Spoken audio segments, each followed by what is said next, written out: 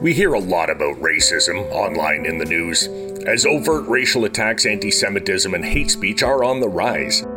And over the last few years, we've become a lot more aware of structural racism, the kind based on a colonial hierarchy that's never really been addressed. There is, however, one area where racism rears its ugly head that hasn't been discussed a whole lot to this point, and that's the area we're going to talk about today. My name is Eric Bowman, I'm the communications person at the Canadian Psychological Association, and this is Mindful.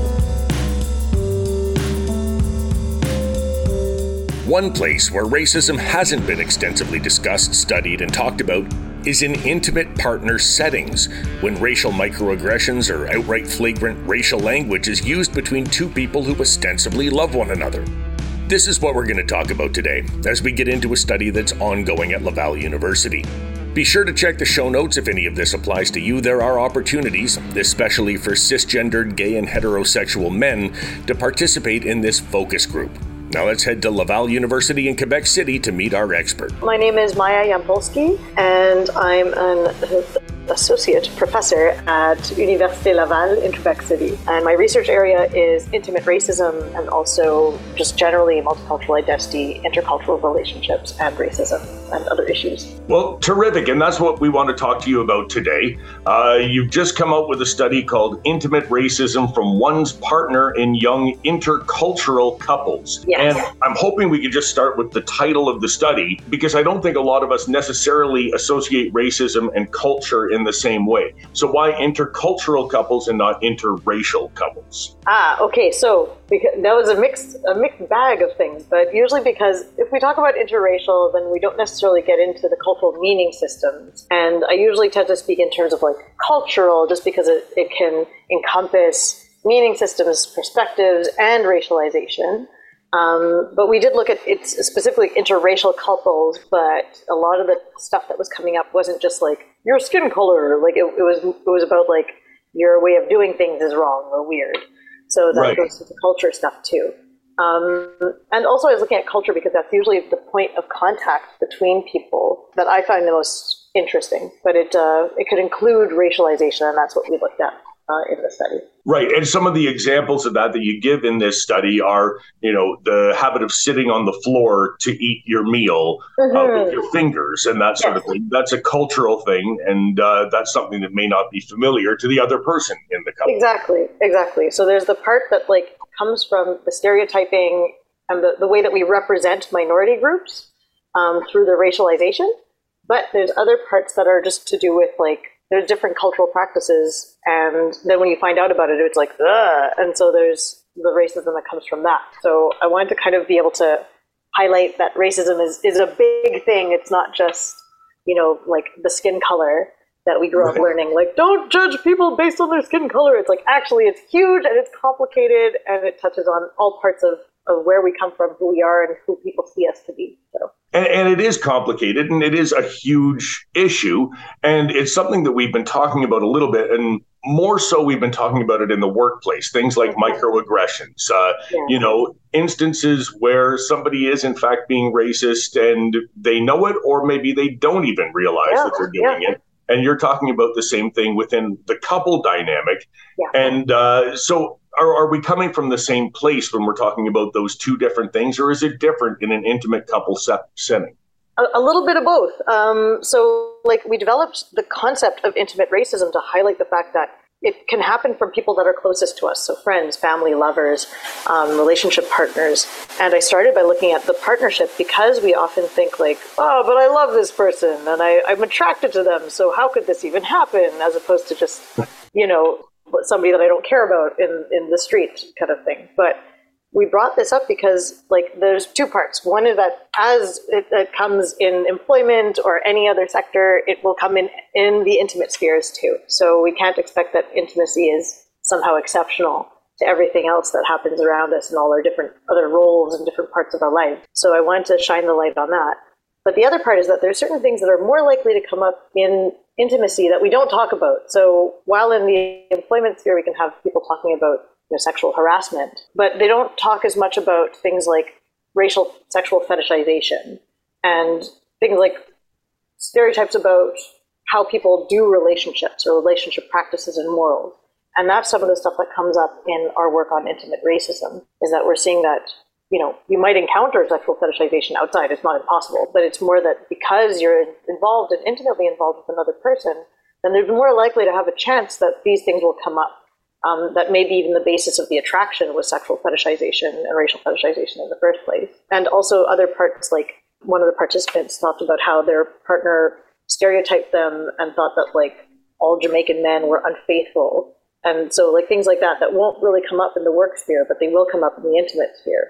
Right. And I'm wondering if you've gone into, and I know this isn't in the study, but you have studied this, where does a lot of that fetishization come from? Man. Is it just pop culture in general? Is it porn? I mean, is it everything? So you'll find it now in pop culture, in porn, and all these things, but the roots go way back into colonization. So the way that the whole like race science was created, where there was this racial hierarchy to justify colonization and colonial violence. So the folks that were constructed as white were at the top of being human and the epitome of goodness. And then everybody below were non-white. So people of color who are South Asian, East Asian, Black, Indigenous, and often Black and Indigenous were at the bottom of the hierarchy. But with that came very specific stereotypes, because on one hand, everybody was dehumanized and treated as objects to consume, both for their labor, so let's say slavery, but also for their bodies in terms of sex. So that would come in with like colonial rape. So that was just deeply embedded in it. And each group had different stereotypes. So you have, and these are disgusting stereotypes just that I'm going to share because it's not pleasant to hear, but it's necessary. So the stereotypes against people who are Black or people who are Indigenous were often like the term hot-blooded, like feral, ferocious, and aggressive sexually. For East Asian and South Asian, it was like submissive, demure. But for both, it was always that they were available. They always were wanting and hypersexualized. And that meant that we can breach consent, because if they want it, then we're justified in taking. So these things come up in porn. You see them all the time. And in pop culture too, with like how people are portrayed as attractive or unattractive usually follows these stereotypes. I think what was her name? Sofia Vergara, like her character in that TV show, like as the spicy Latina, like, so all these stereotypes come up in pop culture, and that's what we're bathing in. So if we grow up with these stereotypes, then we just project them onto people just because they're racialized. Right, and that sort of fetishization, right? I mean, if that is one of the reasons for the attraction in the first place, and then the couple becomes a couple, and, over the years, is that sort of related to a power dynamic in the couple, in the sense that there is that hierarchy that then is maintained in a couple setting, as well as, from a vestige of colonial rule? Yes. For sure. And if we're not actively looking at our own stereotypes and what we've internalized and undoing them, and we're just imposing them in the group, or like not in the group, but in the couple, in the relationship, then of course it leads to like a power dynamic, because then it's about like, I am dehumanizing you, I am consuming you, you are there to fulfill my fantasies and my sexual desires. Instead of, we are mutually engaging, we are mutually desiring, we are mutually coming to know each other for who we are, with all of our backgrounds, but like for who you are positioned relative to your backgrounds, and not just like projecting the fantasy that I wish upon you. I'm reading this and I'm thinking, that's got to be a difficult situation to be in when the person that you love, is treating you in this way, or is thinking of you in this way. Yes. I'm wondering how it gets from the point where you meet and you decide you really like each other to the point where you get married, have a long-term relationship, or that sort of thing. I mean, why is it not cut off earlier if these things are taking place in that relationship? Yes. Okay. That's a really good question. So just so you know, for this study that was published, we didn't have they're all younger. So we don't have the kind of like lifelong partnership trajectory that we're looking to do in the future. For some of the studies that we're running now, I'm running focus groups that we just finished. So we have the data that we're in coding and analysis state. But for that, we have folks who had been with their partner for some time, for maybe even several years. And then it was, it ended in no small part because of the intimate racism that manifested in the relationship. And a lot of times it's a complicated basket of things, because, people fall in love and they're invested in each other. They don't want to think badly of each other, and they want to make things work. And at the same time, they're being harmed and they're being hurt by the person that they care about the most, and they want things to be better until they realize that, for this and potentially also other reasons that were at play, that it doesn't work. So there's this sense of like shame that can come over the person, like I should have known, I should have realized earlier, or I should have realized that the pattern wasn't changing and it took me so long. There's also like sometimes there's another part of it that's internalized racism. So when we're growing up as racialized minorities, we're often depicted as less beautiful, less attractive, less ideal. And so when somebody does pay attention to us in what seems to be a positive attraction way, it's like, oh, you value me and I'm not devalued. But then we realize later, like, wait a minute, that was creepy. So then then it's like, oh no. Like, so it's kind of like it's revealed later. Or the kind of like fascination at difference, which is normal. It's normal as humans to be curious and want to know and be like, ooh, different, cool. But then the fascination with difference is revealed later to be more like exoticism and like objectifying. And then it's like, oh, that's gross. So then people feel really violated, essentially. It's really disgusting, and they feel disgusting in their own body and with the person, and it can eat away at the connection.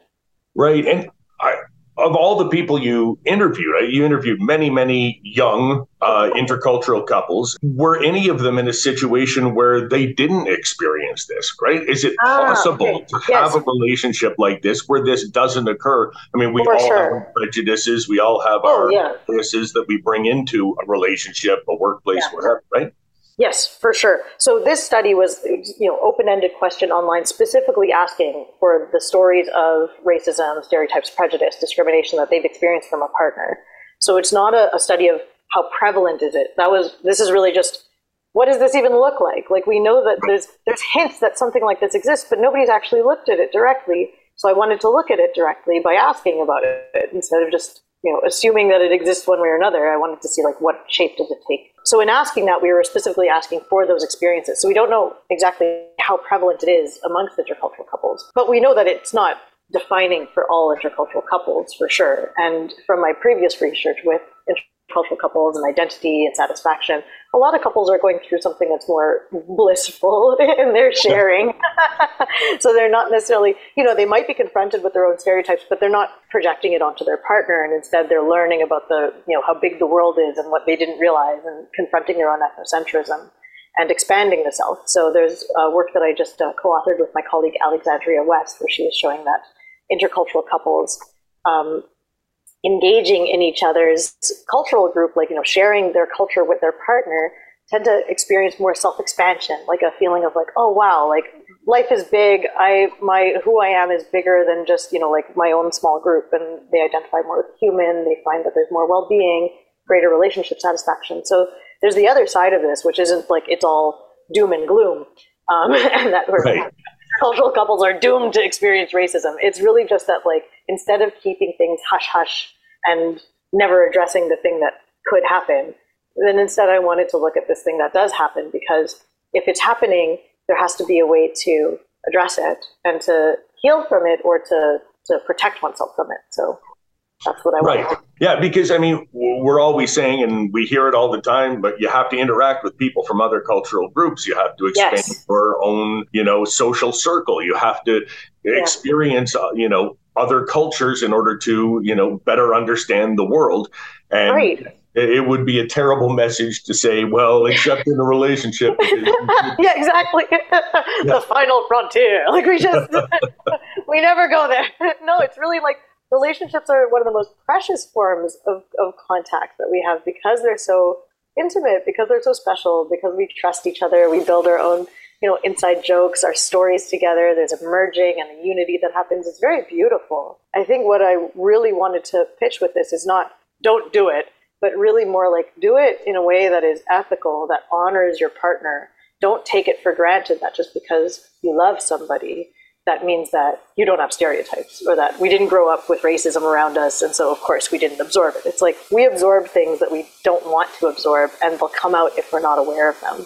So I want people to be aware of them so that we're doing it right instead of just don't do it. Don't, like, hands off. Yes. And then we're having this discussion at a time where, racism, overt public racism is more rampant than I think I've ever seen it before. Anti-Semitism and, the rest of it. And one of the things that I see very often is somebody who says, well, I can't be racist because I have a Black partner, or, my best friend is Indigenous, or whatever, right? And it almost feels like they've chosen that partner so that they can then get that blanket pass and never have to think about it ever again, right? Exactly. Is that something that you encountered? Yes, this is something that came up in this data set too, where like a lot of the participants were talking about being tokened this way, where it's like, my partner said that racism is over because she's dating me. And it's like, that's not how it works. Like, it's right. And in the interviews that I've conducted since too, people have talked about that experience where it's like, my partner said that like, he treated me like now he has cred, or now he has access to being Black because he's dating me who is Black. And it's like, that's really not how it works. Like, we can't just, find a loophole around addressing racism by befriending somebody, like, and then that poor person that you've befriended for that purpose, right. like, they are not benefiting the way that you would like. So it's really something to consider, that like, we can't just shield ourselves with our, the people around us who are racialized. Like, they are the most vulnerable in our population for racism, for racial oppression, and we can't just, think like, I don't have to deal with it. Like, I'm fine. I've found the way out. It's like, no, you've taken on a greater responsibility in ensuring that you're treating the person who's dear to you as in high regard as possible. You said in the release that you have experienced some of this yourself in your own life. And I believe you're Hindu and Jewish. Am I right? Yes. Okay. Right. And you have a good memory. It's only been a couple of years since we spoke, and you remain my favorite guest. So, thank you. But I'm wondering if you are comfortable sharing an example from your own life. Sure, yeah, it's definitely a vulnerable share, but I had, unfortunately, it happened on more than one occasion, so I've had several partners make comments. One of them used to refer to me as a coconut. I don't know if you've heard this. It's a slur that's usually, so there's slurs for people who are second gen or mixed heritage, usually, and it's like, a coconut is for like, you're brown on the outside but white on the inside.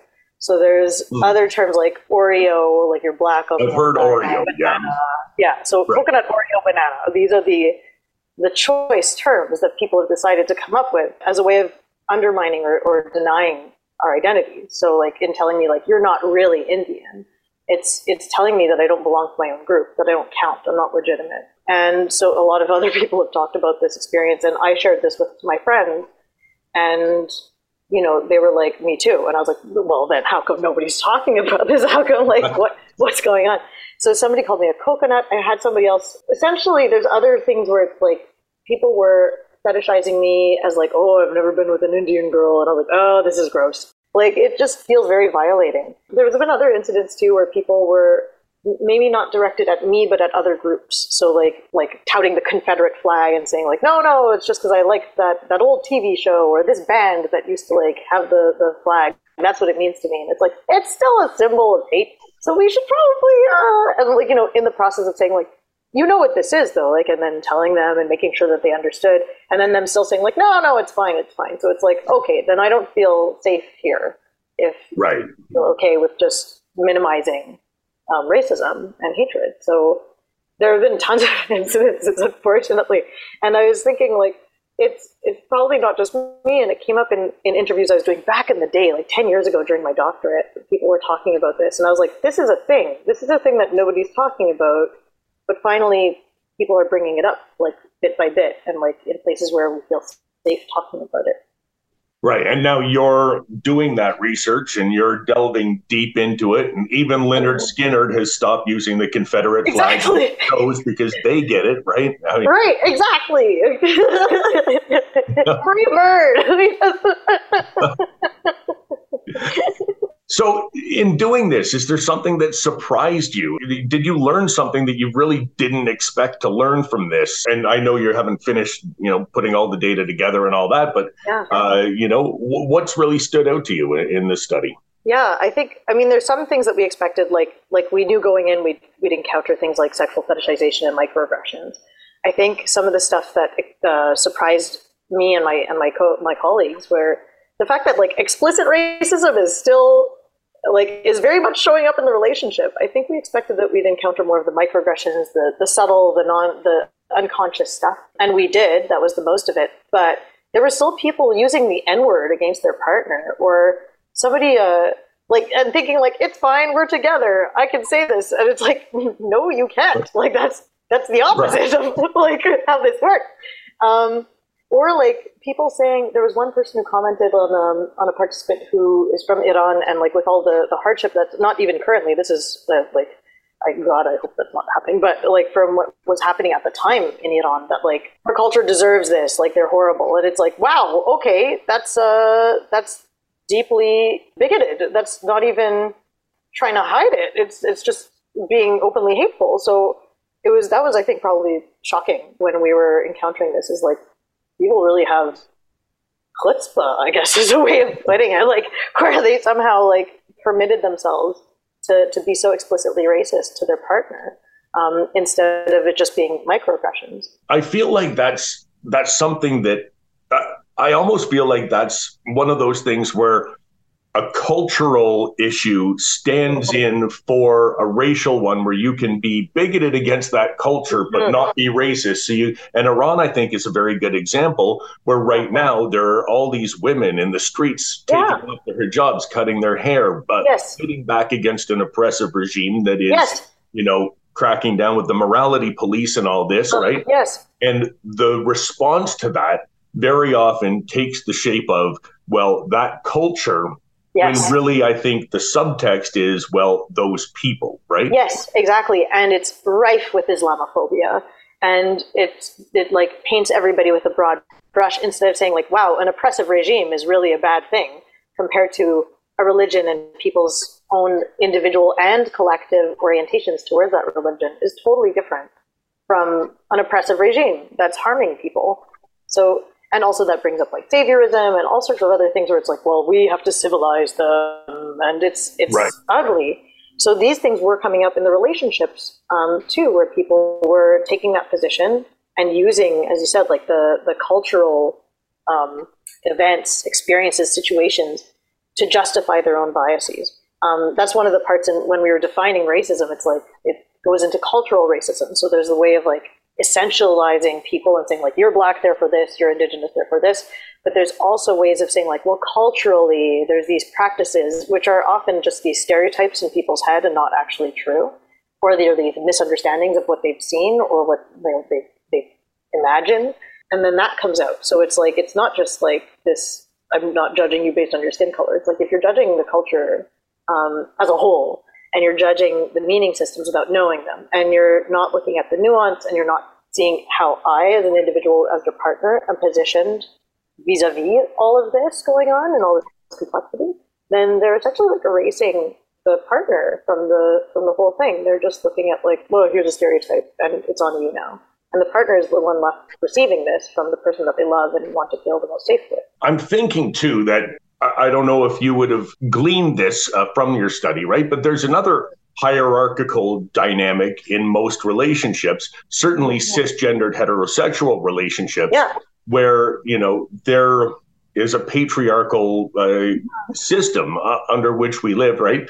Did you find that there was a difference between whether the male in the relationship was racialized or the female or people of other genders? Did you study, mixed gender couples as well? Yes. So for this study that was just published, it was mostly cisgendered women and cisgendered men, with a couple people who are non-binary or gender non-conforming. And we didn't necessarily get the chance to look at intersectionality there because there wasn't as much.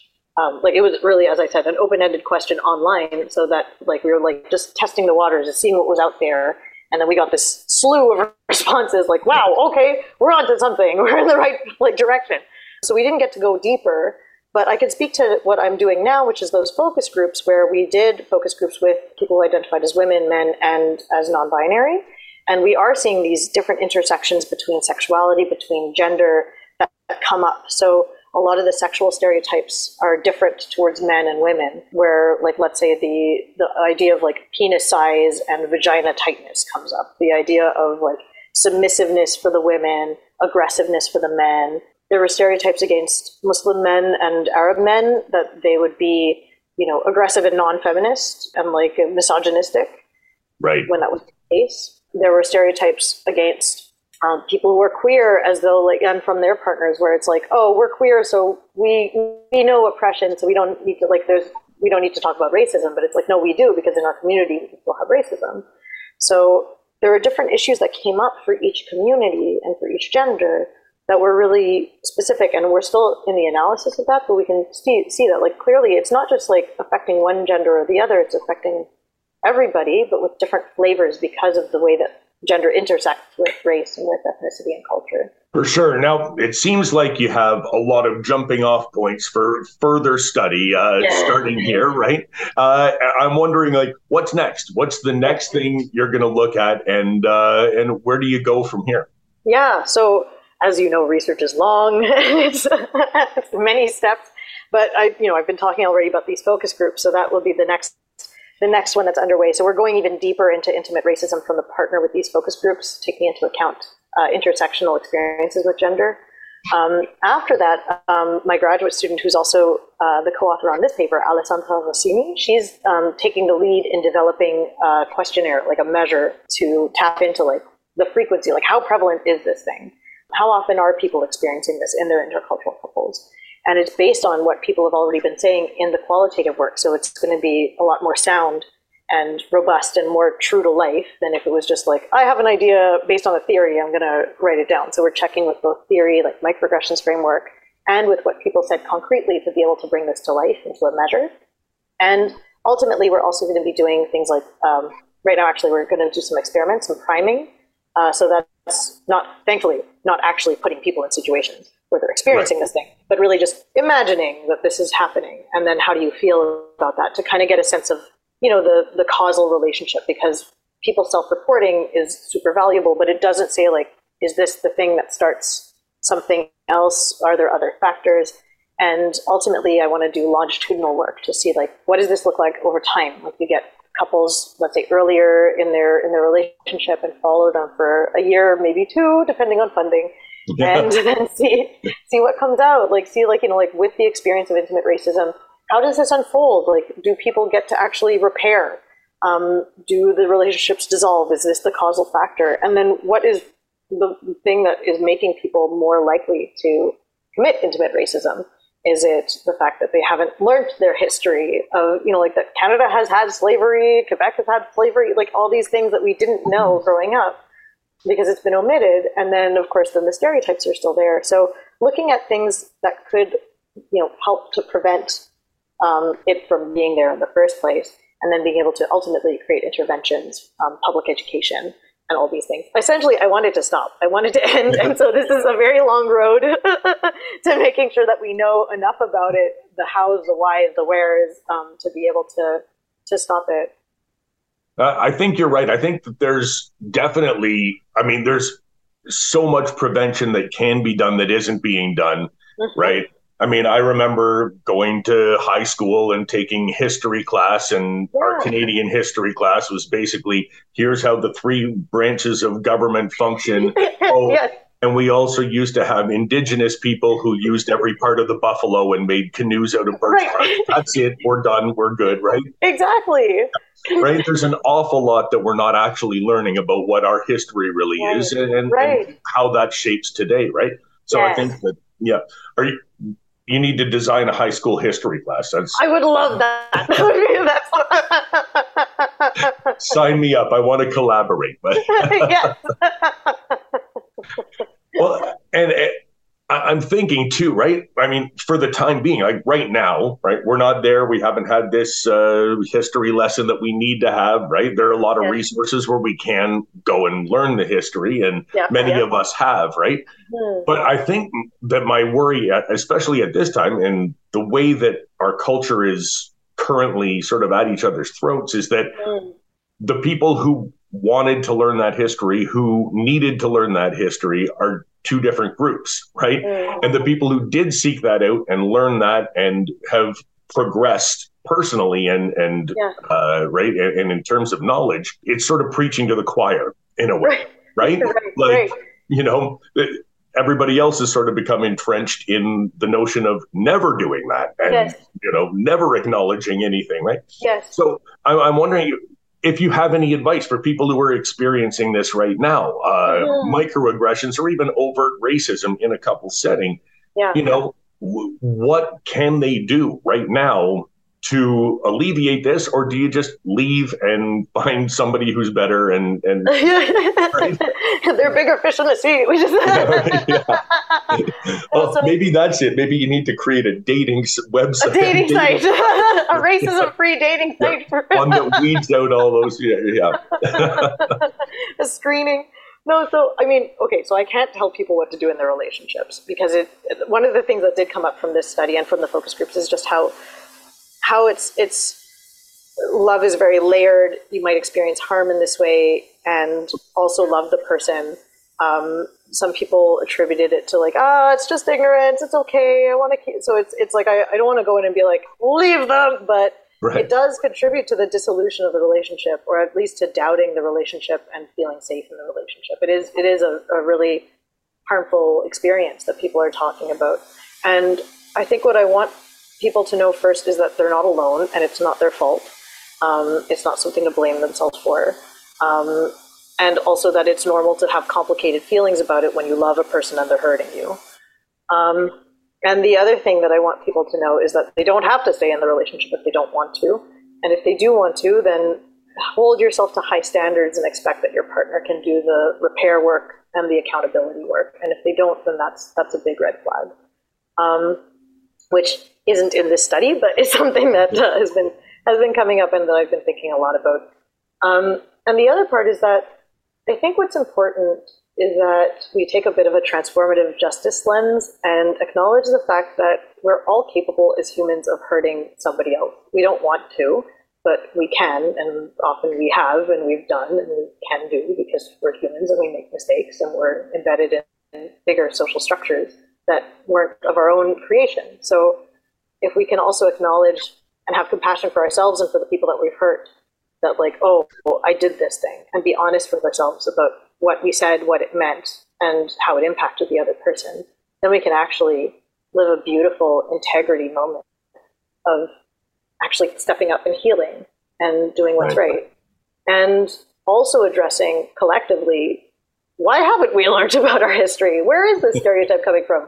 Why does the porno scenario always have some dangerous black man and a white woman? You know, like really questioning these things that are in our society and asking for better instead of just saying like, well, that's how it is, or taking it for granted. Like really stepping outside and seeing the strange and the familiar and taking action to change it. I think that's the biggest thing, because then it won't trickle into our intimate spaces.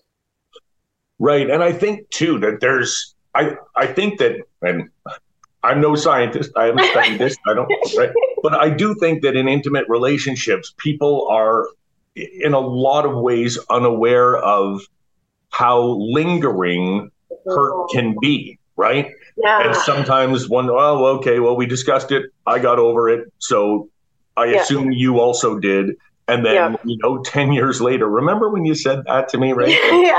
Yeah, you've been thinking about it for 10 years. It hasn't gone away, right? And I think that we all need to be a little more cognizant of the fact that it's not always resolved when you think it is, right? Yes, exactly. That it's not just because like I didn't think it was a big deal, so then you shouldn't think it's a big deal. It's really like, oh, I had no idea that that's what it was. And that shows my limitations, but also potentially my willingness to understand and to do better and to make right.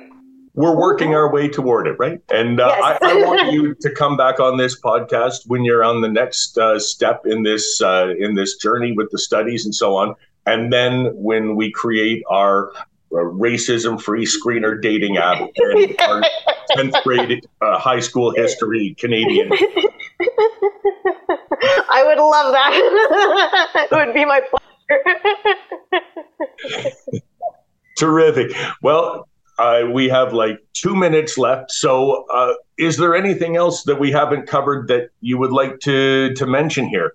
maybe some resources, or if you're recruiting people for these focus groups and the rest of the study. Yeah. Oh, yes. So shameless self-promotion, but we are actually looking for participants for focus groups, especially queer and men, like people who are cisgendered men, to participate in focus groups, but this time on the intimate racism that comes from friends and family towards you or your partner while you were in an intercultural relationship. So that's what one of the other projects that we're working on now related to this. So if you're interested, contact me. I'm on Twitter. I'm also at ULaval. You can find if you Google Maya Yampolsky, you'll find my professional contact.